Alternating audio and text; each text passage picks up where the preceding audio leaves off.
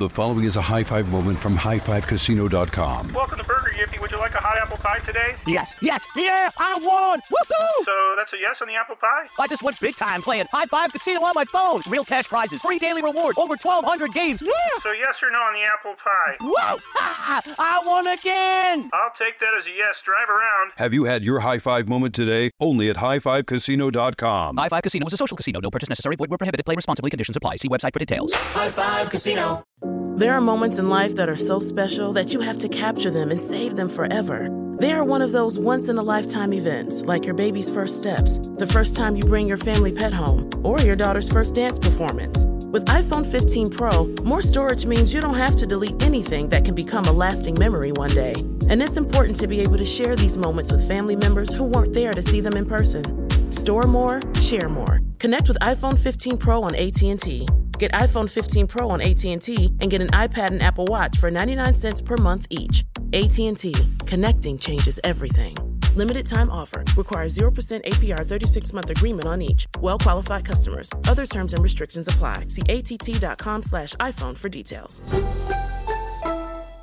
This Father's Day, the Home Depot has the perfect gift to help Dad be everything he can be, because your dad is more than just a dad. He's the groundskeeper of the yard, the perfecter of the patio, and the cleaner of the clippings. This Father's Day, power Dad's doing with the convenience and gas-like power of Milwaukee cordless outdoor tools from the Home Depot. Plus, get up to $150 off select Milwaukee tools. Find the perfect Father's Day gift at the Home Depot. How doers get more done. Shop for Father's Day now in stores or online at homedepot.com. When COVID-19 hit, the doors to all independent venues across the country closed and attending live concerts stopped. The independent venues and promoters from every state in the U.S. are banding together to fight for survival. Many of us are at risk of closing our doors forever unless federal assistance is provided. More information is available at SaveOurStages.com. Brought to you by NEVA, a 501c6.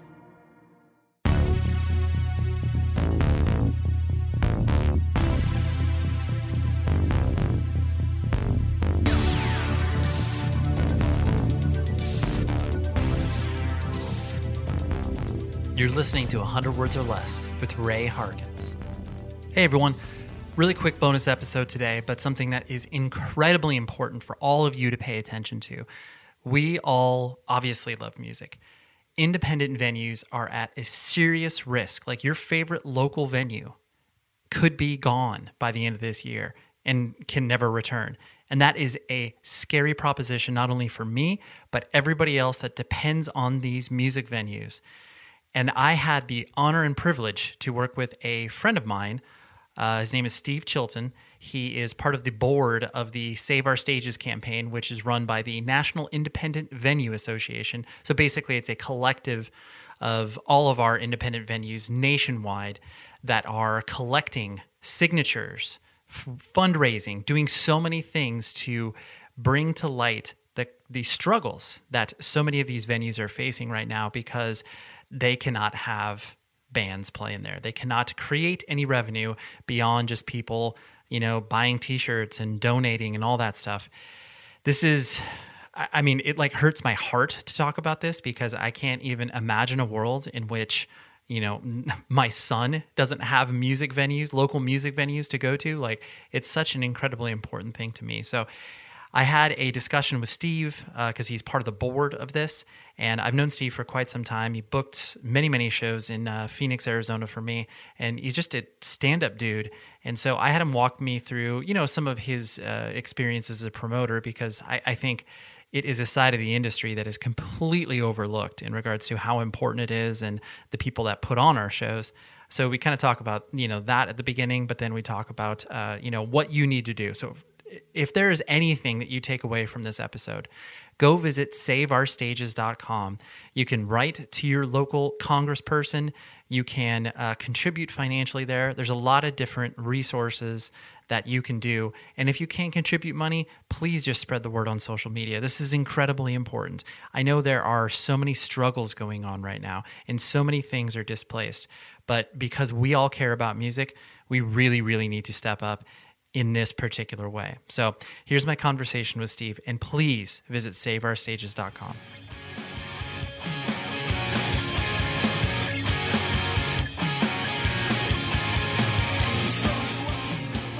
the most logical place for me to start is obviously when we kind of first ran across each other and met each other.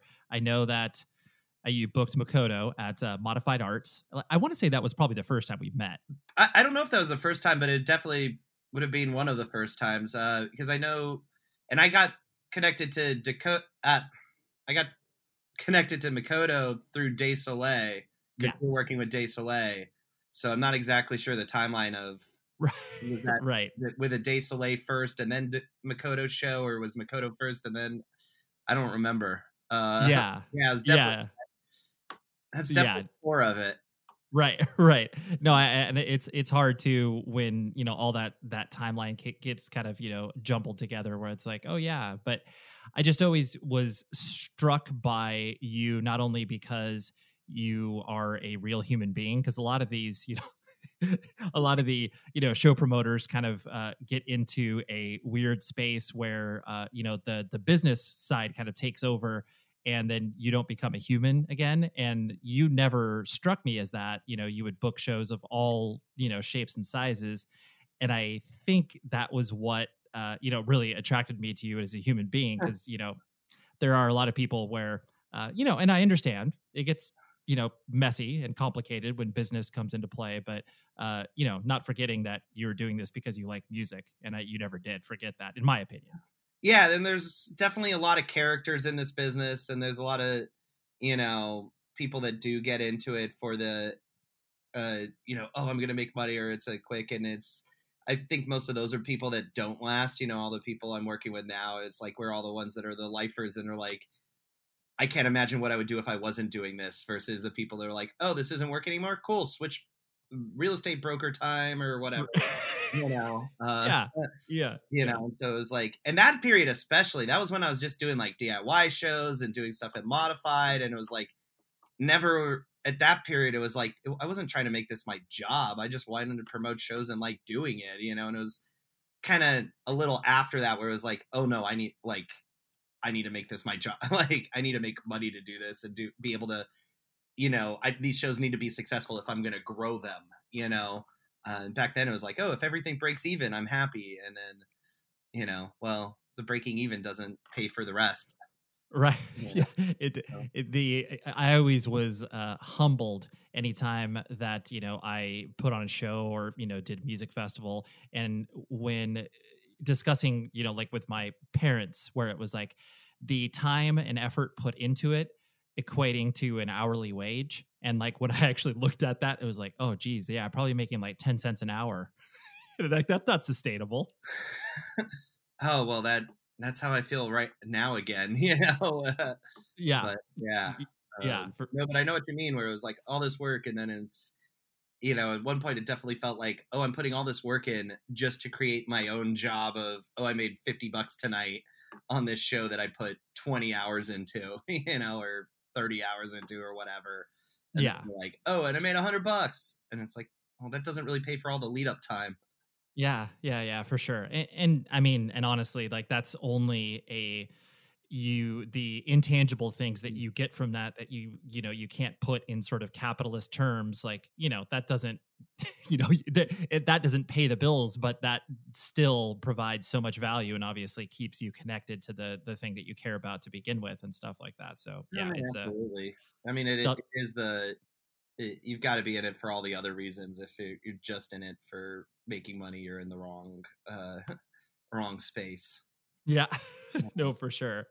And what attracted you, like, when because you were very, musically diverse in the sense of you would put on shows, I mean, they all, kind of fell under the umbrella of independent music at large, but it struck me that you necessarily didn't care about the genre as long as you felt, a connectivity with it and an idea that this was part of some sort of community. So was that the main attractive factor for you?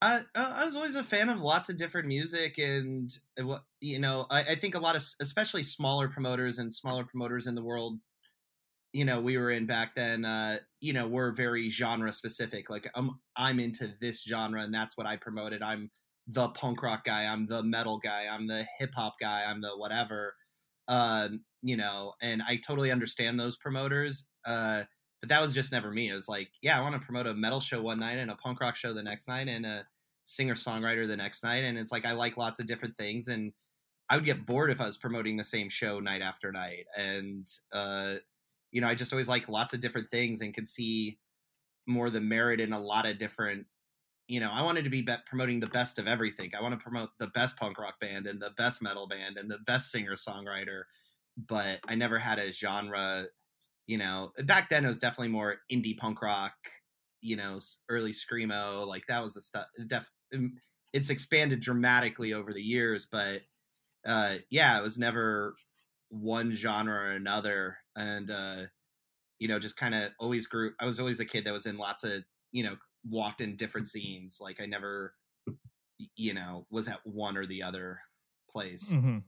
Yeah. Well, I mean, and that speaks to, you know, kind of you as a person, where you were comfortable in a lot of these scenarios, whereas, you know, some people, like you were mentioning, you just kind of stick to one lane, and there's obviously merit in that, but at the same time, it does, you know, it might limit your exposure to the fact, like you said, you would never think of being like, I just want to work with the best people regardless of genre. And that's, you know, that's also inspiring to put you back in whatever musical genre you are a fan of, where it's just like, oh, wow, like I learned a lot from doing this show and I can carry over to this other show. Oh, totally. And that learning from lots of different genres, you just learn stuff that you wouldn't have otherwise, and you can bring it over, and it's, you know, this seed does this. Oh, but if I take that idea and do it with this metal show and no one else is doing it over there. And I think, especially for bands, I think bands on the other side get so in, like, I'm in my little world and I'm watching all these other bands that are in my little world, and they miss what everyone else is doing. And it's like, I think a lot of bands get sort of the message and the media mixed up sometimes. And it's like, yeah, I'm not saying you should enjoy these other methods, but hey, this country band is doing this cool marketing thing. You can change the logo and change the marketing of it, and it's a cool metal thing suddenly. And you can learn a lot from lots of different genres, and maybe musically you don't, or, you know, maybe it's not the music doesn't, but like the business side, there's so much you can learn from interesting stories of, oh, these DJs are doing this thing. Oh, what if a rock band did that? You know? And it's not always about us. I think a lot of people can't separate the aesthetics from the core, or, you know, the aesthetic of something from the function of something. Mm-hmm. Yeah, absolutely. The idea of being able to take principles from all of these, you know, disparate scenes or whatever, or, you know, musical genres, and being able to apply to that. I mean, it's like, you know, I always point back to, you know, Steve Aoki, where it's just like, clearly people, you know, in the EDM scene weren't doing stage dives until he did. And clearly we all know where that comes from. Yeah. And you watch these, like a lot of these young hip hop acts, you know, Odd Future and Tyler the Creator, and, you know, that the crowd looks like a punk rock crowd, you know, like if you just watch from the stage, you would think it's a punk rock band playing, because the crowd's crowd surfing and moshing, and, you know, it's hip hop kids, you know, and it's, you know, so it's lots of different things that spread over, and it's, you know, that's always like fun, where you go like, sometimes now you can go be like, oh, I know where that came from, or I know where that right. is. Like the audience may not like, oh, this guy's doing something totally new, and you're like, oh no, that's just Black Flag, you know? Totally. Yeah. We're all standing on the shoulders of giants. Like, yeah, everybody's building on something. Yeah. Yeah. So, you know, but that's where you take an idea, and it's, you take an idea and totally turn it on its head, and it becomes a different idea, you know? But if you're only watching the same bands all the time, you're going to miss that, you know, if you watch the same bands. And the best bands don't do that. I mean, you know, Thrice being a great example from our world that, you know, just was always looking at different things, you know, it, you know, they never compared themselves to the same bands that were in that, you know, that might be the most obvious. Yeah, there was building off of their pastiche of influences, and being able to bring all of these, you know, elements together that, you know, sometimes might seem like they are, you know, incongruent, but when weaved together appropriately, it's like, oh, No, that's a fresh take, or that, you know, I see where you've pulled all these things from, but the presentation of how you're doing it now is really, you know, incredible. Yeah, exactly. Yeah. And so, you know, I always like to, you know, ask, especially from a, you know, sort of show promoter perspective, you know, you make a lot of mistakes when you're first doing things, you know, whether your first shows as a band or your first shows as a promoter. What were some of like the foundational things that, you know, you learned initially where it was like, man, I made a big mistake by doing, you know, these things that, you know, informed me to try to not make those mistakes in the future, or something that, you know, you made a mistake, but that was like the, you know, a real huge learning experience for you? I mean, obvious one is just biting off more you can chew financially. Like, if you don't really understand the economics as a promoter, is like, that's where the early mistakes are. And I was lucky in doing small enough shows that I got to learn those mistakes, you know, on a small enough scale, not understanding the room economics, not understanding, you know, what the real expenses are, where you realize, oh, wait, I didn't think about all these different bills. So that's definitely what every promoter goes through, of just learning what it really costs to put on a show. You know, yeah, that's a great question. I'll give you a random example, and this might trigger something for you. I remember, you know, playing an early show at Chain Reaction, and then walking into the box office to settle for the evening. And I remember, you know, very vividly, Ron Martinez, you know, a legendary, you know, dude in the music scene at large, booking agent. Yeah, exactly. Final Ronflict. So he, you know, I mean, Taken was getting paid like $150 or something, but like, I walked in there, I took the envelope, and I was just leaving. And then Ron stopped me and said, "Ray, you always have to count the money in front of the promoter." And I was like, "Oh, okay." And he was like, he's like, "I know we are friends and I would never rip you off intentionally." He's like, "But the moment that you leave the room, it's my word versus yours, and my word is always going to win." And it blew my mind. I was like, "Oh my gosh, you're right." Like, you know, if you accidentally didn't put that $50 bill in there, and I was like, "Oh, it's 100 and 150. Whoa, wow, geez." Like, and I go back in there. I mean, Ron would have been a stand-up person and been like, "Oh yeah, I forgot to give you 50." But, you know, if that's a person that you don't have that relationship with, then it's much harder to do that. I have told young bands and tour managers that so many times, and I've told people that, like, I do not get offended when you want to count it in front of me, especially if you're a young band for the first time dealing with you know, a good amount. And it's like, and like Red said, it's like, I'm never going to rip a band off, but, you know, especially when you're settling a show late at night, like, people miscount, and $1,000 turns into $900 because you miscounted. And you can do that right in front of someone and be like, "Hey, this is $900. Really? Oh shit. Sorry. Here's the missing 100. It's like, people make mistakes, and you can fix it. So that's a great one. And I tell young bands all the time, like, count it in front of me. Like, I want you to count it in front of me, because exactly, like, I don't want you thinking I screwed you when I didn't. I could think of one embarrassing one. I did a show for Chuck Reagan from Hot Water Music, and at the time it was like a really bit, like, that's an artist I love. I kind of, you know, I'm now friends with him, but at the time I had met him, but, you know, someone I really looked up to. It was like one of the first shows he did, you know, that wasn't Hot Water, and was doing it with another promoter friend of mine, like, cut in another promoter friend of mine who had always done the Hot Water shows.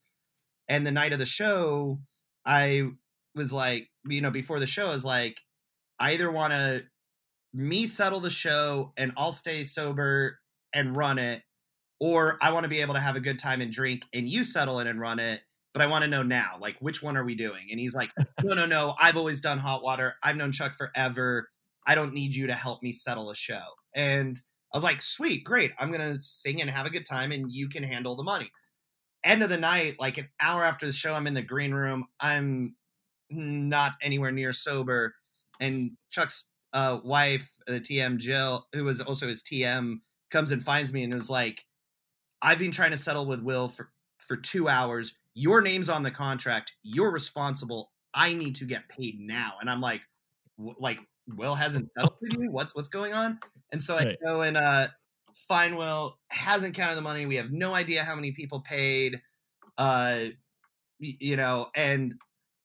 we're like counting the money in front of her, and she's just giving me the dirtiest stink eye. And I'm like, once she realizes the money was there and they weren't getting screwed, was like, I know that we had said that Will was settling it, but your name's on the paperwork. You're responsible. And I'm like, you're right. My name was on the paperwork. Like, I needed to make sure this happened right. Never. No. That's very early on. That was very early on when it was still like, I'm doing a show. This is my party. And then never settled a show where I wasn't dead sober since then. I was just like, that is not, and that show was like such a big deal to me at that moment in time. And I was just like, I'm never doing this again. This show is sponsored by BetterHelp.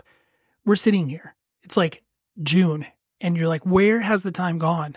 And everybody's like, oh my gosh, I have no idea. I got to accomplish all these other things. Take a moment.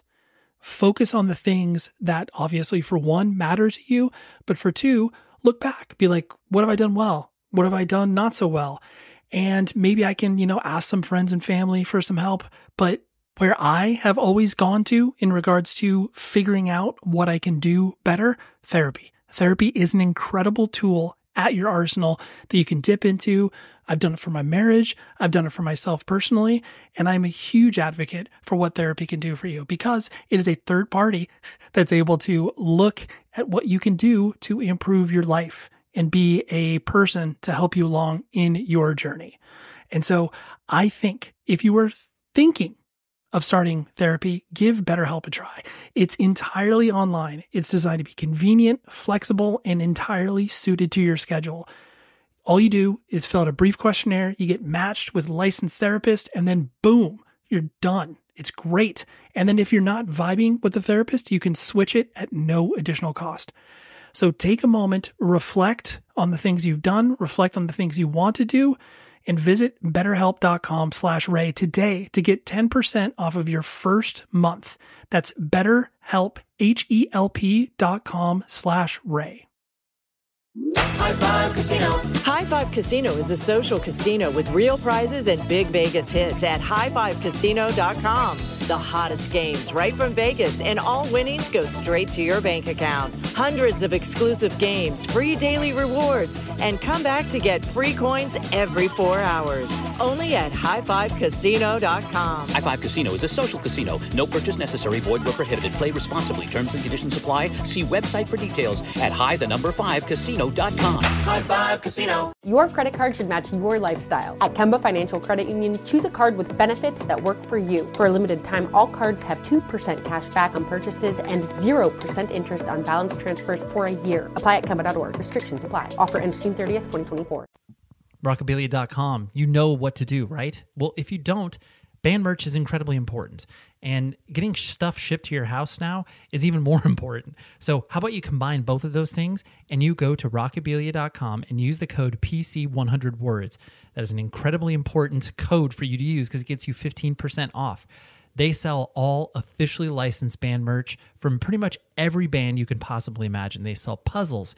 They've got awesome stuff for summer, tank tops. Get yourself, as you're doing your socially distanced hikes or your socially distant pool time, please do that. And it's rad because all of the bands get paid royalties on these officially licensed garments. When you just randomly Google a band name and band merch, you sometimes will see some pretty horrific bootlegs that exist out there, whether it's on Amazon, whether it's on eBay, whatever the case may be. That is not what you need to do. You need to go to rockabilia.com, buy the real deal, independently run company, ships out of the Midwest, amazing customer service. I can't tell you enough about how much this company means to me and means to the music universe at large. So rockabilia.com, use the code PC100words, 15% off your order. No, I appreciate you sharing that because I think it is, the level of responsibility when you're working within stuff that is entertainment related. A lot of people, don't view that as something that needs to be taken seriously. And when I say that, it's mostly from the consumer side. Like people understand that there's money passing hands or what have you, but it's just like, oh, this is all good times and fun. And it's like, well, no, like some of this is serious because this is, people's livings and all that other, all the other ramifications that come into it. So, it's cool that you were able to realize like, oh yes, like, okay, my name is on the paperwork. I'm doing this the right way.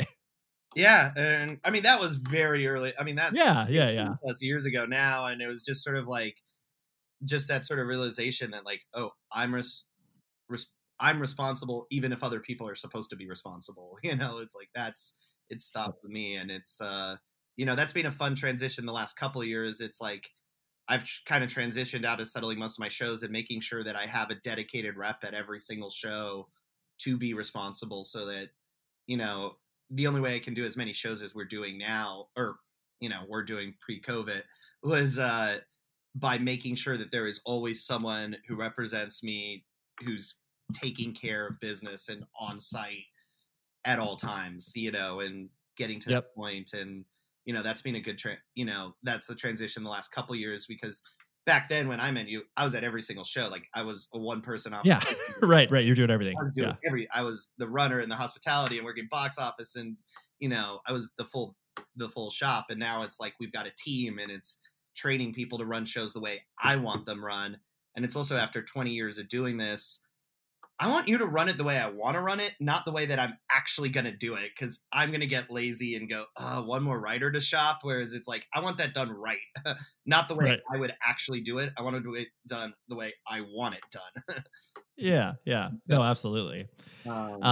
And that transitions into a good point in regards to, the reason why we're having this discussion is because, the music industry has been, upended in so many different aspects, from, obviously the touring stuff, people trying to figure out, how to release music, all of these things. But, more specifically with your experience, like, what I guess what was the last show that you did before you you were mandated to close down, and for obvious reasons, walk me through that kind of experience as that was all happening. Yeah, well, we started noticing it a couple weeks before everyone else sort of shut down, and that some shows started canceling. You sort of saw it seeing in other cities what it was going to mean. And then when South by Southwest canceled that first couple of days in March, I think March 2nd or 3rd or whatever it was, we just saw a string of shows get canceled, because everyone that's touring to South by was like, well, we're not going to South by anymore. Let's cancel these shows. So we started seeing shows cancel like 2 weeks before everyone else shut down. And then we had a show with the band The Frights at Crescent Ballroom, who Frights, awesome band on Epitaph, amazing band. We were on pace to sell out.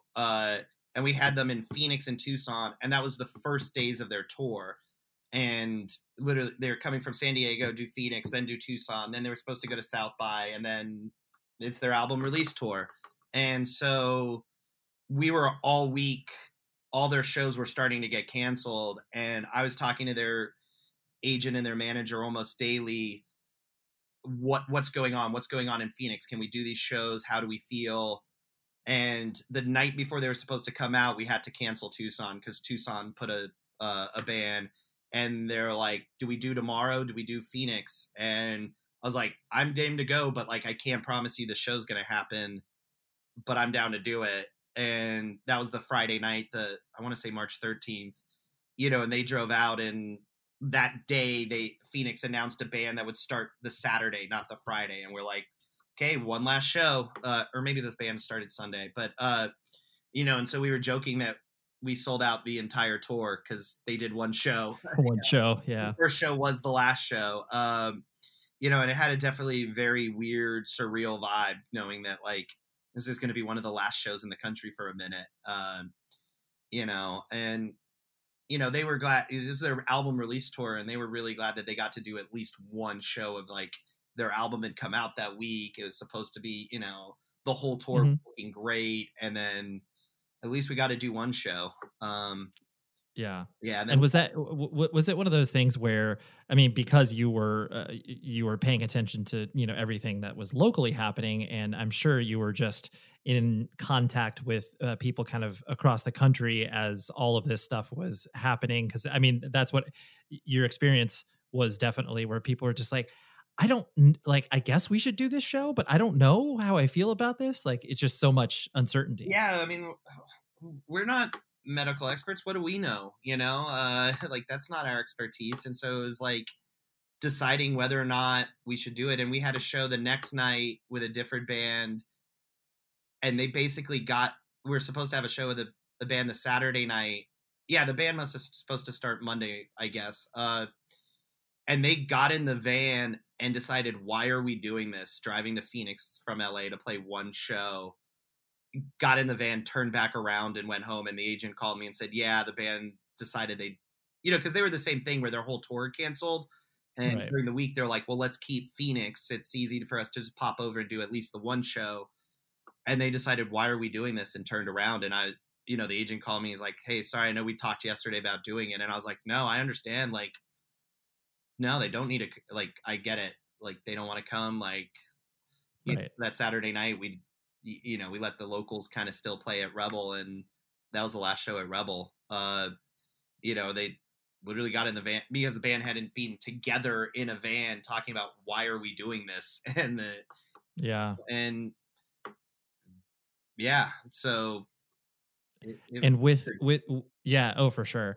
And so, with that, I think a lot of people, I don't think people, recognize the struggle of being a promoter of any level. I mean, even up to the, Live Nation Golden Voice scenarios, there's always a lot of risk factors involved with it. But, this risk factor, completely just, cut out the legs from everybody. And I don't think most people understand, the financial ramifications of how our country, does not support arts at large. If you're comparing it to other countries, whether it's Canada, the UK, clearly Europe. And so, walk me through, your, as you started to kind of realize that, like, okay, this was going to be, a much longer term thing. And, what can I do to not only help myself, but then, be able to kind of bring light to the scenario that so many people are going through of all different shapes and sizes. Yeah, well, so Independent Venue Week started doing right when this happened, right when South by, they started doing these Zoom town halls for all the venues that were supposed to be part of Independent Venue Week across the country, like 100 of us or so, just to talk about it. And the first week was like, oh, isn't this crazy? Like, what have you heard? What's going on where you are? And then the second week was just dire. And we realized a bunch of us realized, like, this is going to be a horrible problem. This is how are we going to survive through June? Like, no one is speaking.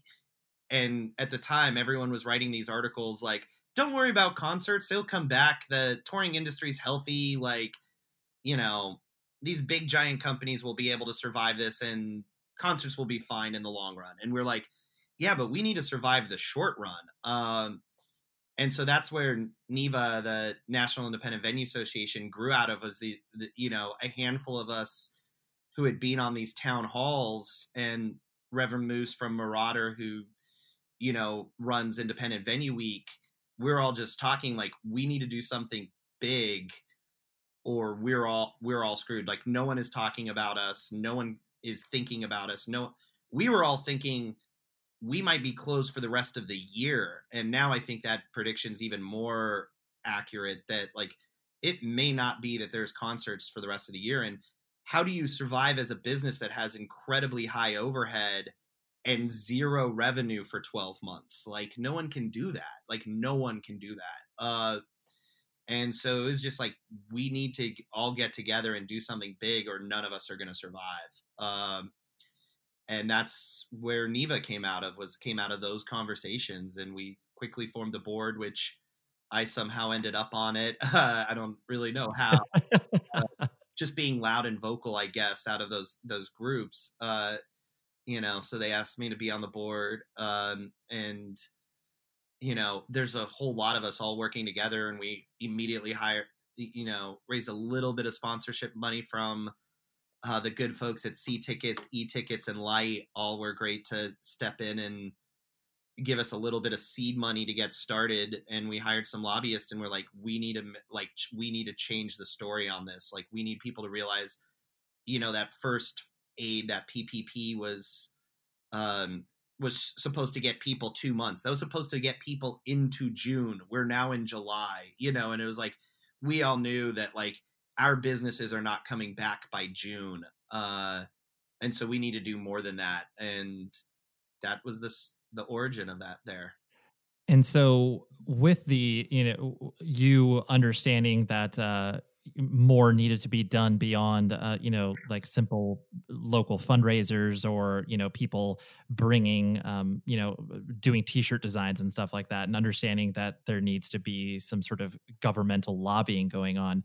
How, like, I don't even know where to begin, like putting something like that together. So like, right. So I mean, how do you even, I guess start to wrap your heads around the fact like, okay, these are the steps that we kind of need to take. And, here's how we can kind of execute it.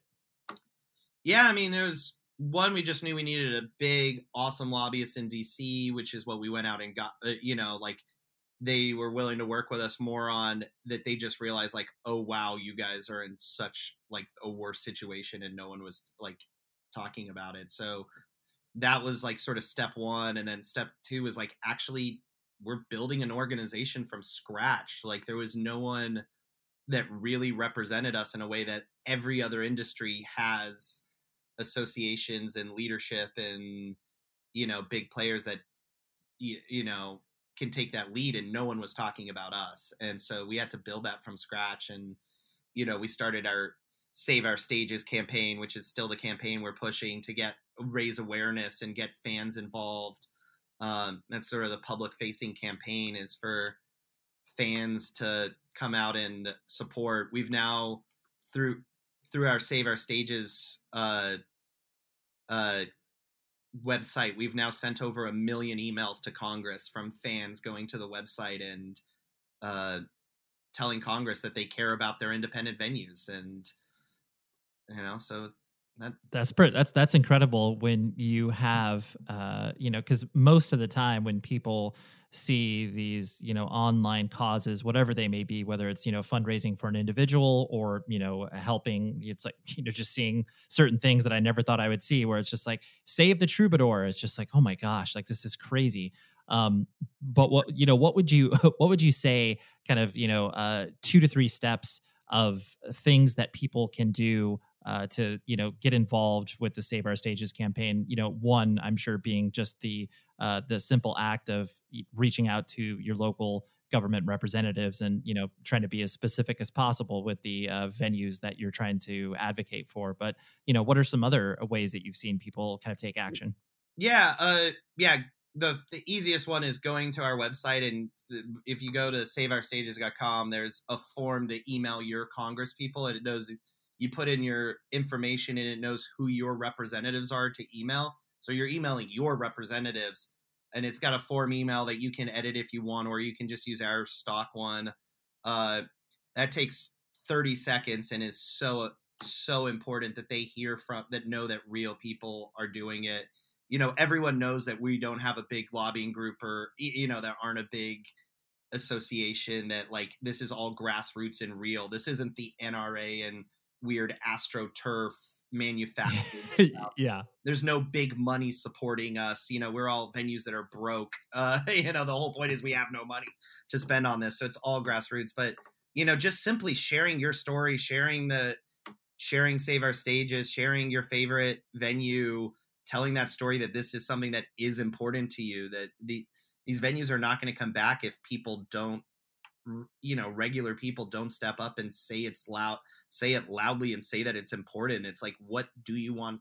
What I think right now there's a lot of things that we're assessing and we're talking about changing, and hopefully some big change happens in America to fix a lot of problems we've had. But I don't think a problem we've had is the music venues. Like, that's something that we want to come back. And, I think we need to be doing as a country, thinking about what comes back when this is over, and what comes back and what changes. And I think most people would say they want their favorite venue to come back. They want their shows to come back. They want the artists that they care about to tour again. Like that is not something that people were, I can talk about a lot of things I wish would change in the industry, but as far as the fan experience, these venues are better than ever today. The production's better than ever. The experience for the fan is better than ever. The artists are better than ever, as good as they've ever been. The production's better. We want that to come back, and people need to say it. We haven't really been asking direct. We haven't been doing any big fundraiser for NIVA itself from consumers, from fans. We've been just asking people to donate to their, to the venues they want to support. But we are working on some fundraiser ideas for a relief fund to help venues. We're trying to figure out a way to do that, and hopefully we can announce something real in the near future. But also a lot of artists have been doing some stuff. We just had Fish just did a live stream that supported us. Whitney and Japanese Breakfast did streams that supported us. Killswitch and Gage did a mass that supported us.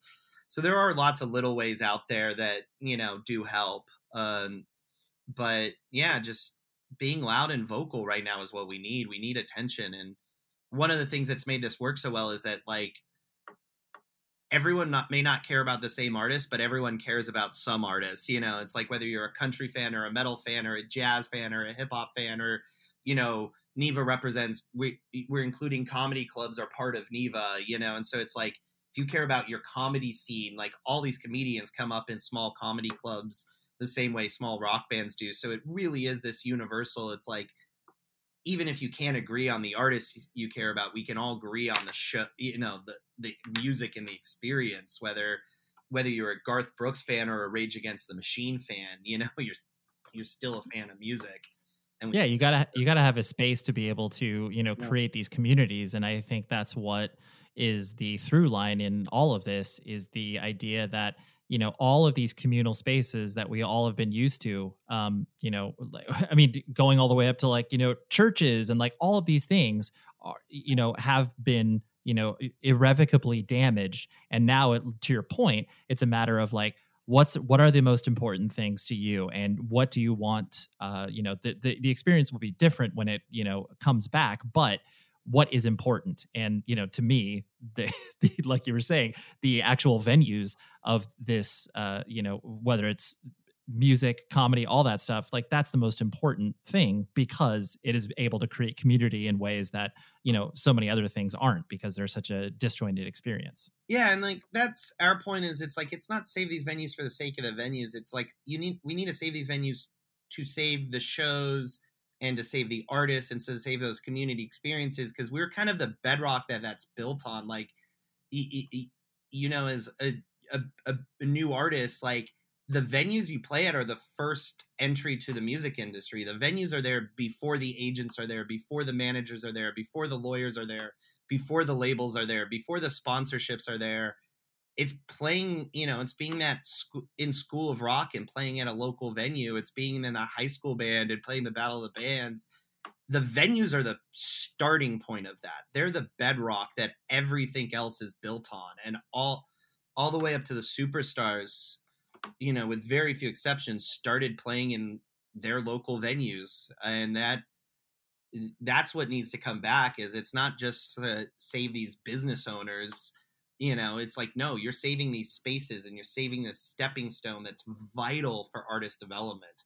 And every artist should understand that. And I mean, every artist does understand that, but that piece in the ecosystem where sometimes the least talked about in some of that regard, whereas it's all, when did the label discover you? When did this A&R guy come? Or, what are those, those big breaks? But those big breaks happen long after the show started, Yeah. And especially, the rooms in which the breaks happen, that's a very important, puzzle piece, because realistically, you need these venues to suck at until you get better. Exactly. And yep. There's so many bands, being 20 years into this, almost 20 years into this now, it's there's so many bands where it's oh, those guys are amazing. Those guys are so good. And I was I remember when they sucked, I remember watching them when they couldn't play their instruments and couldn't write a song. And then but you could see the drive and the motivation and the passion, and you go like, that guy's going somewhere, and you go, that guy's going somewhere? He's a horrible drummer. And you're like, oh no, but that guy's going somewhere there. And like, 10 years later, everyone's like, that's the best drummer ever. And it was like, the local venue remembers, I don't remember when he wasn't, but everyone starts there. No one started amazing, and they're all starting. We have this kid who's part of School of Rock in Phoenix, Wrecker, who's 9 years old, who just did a fundraiser for Neva, who we've had at Rebel. This 9-year-old drummer, and he's a little prodigy, and it's, he gets, he's 9 and he gets it. And it's really super, it's the most adorable thing, this 9-year-old drummer who's super passionate, and, he's going to do huge things. Is he the best drummer alive right now? No, he's not. He's 9. But as a 9-year-old, he's incredible. You watch him and you're like, you're 9, yeah, that kid's going to do amazing things. And so we're seeing that before anyone else does, the venues do. And, so often it's like, you hear about that discovery moment of the A&R guy or the label. Well, they're watching him on stage in a venue, and oftentimes it's the promoter that told them about it, a little bit less in this day of the internet and SoundCloud and viral, we're not necessarily the first on some of these viral buzzes anymore, but you just go back, Arcade Fire, it was a promoter in Toronto that was making calls saying, you guys need to pay attention to this band, and so many of those where it's like, oh, you need to put this band as opening for your other show. And then, that's how people get discovered all the time. And it's that's what needs to survive, because it's the starting point. Absolutely. Yeah, no, I agree wholeheartedly. Well, thank you so much for the work that you're doing, not only, from a selfish perspective, but just the fact that, there is so much that needs to be said, not only fixing the ecosystem that we're all living through right now, but realizing and understanding how important this whole thing is. So I just appreciate you sharing this, and I appreciate all your work, and I always have. So keep doing it, Steve. I appreciate what you're doing. I've always liked this podcast, and always liked the work you were doing with artists way back when I met you. So you keep it up too.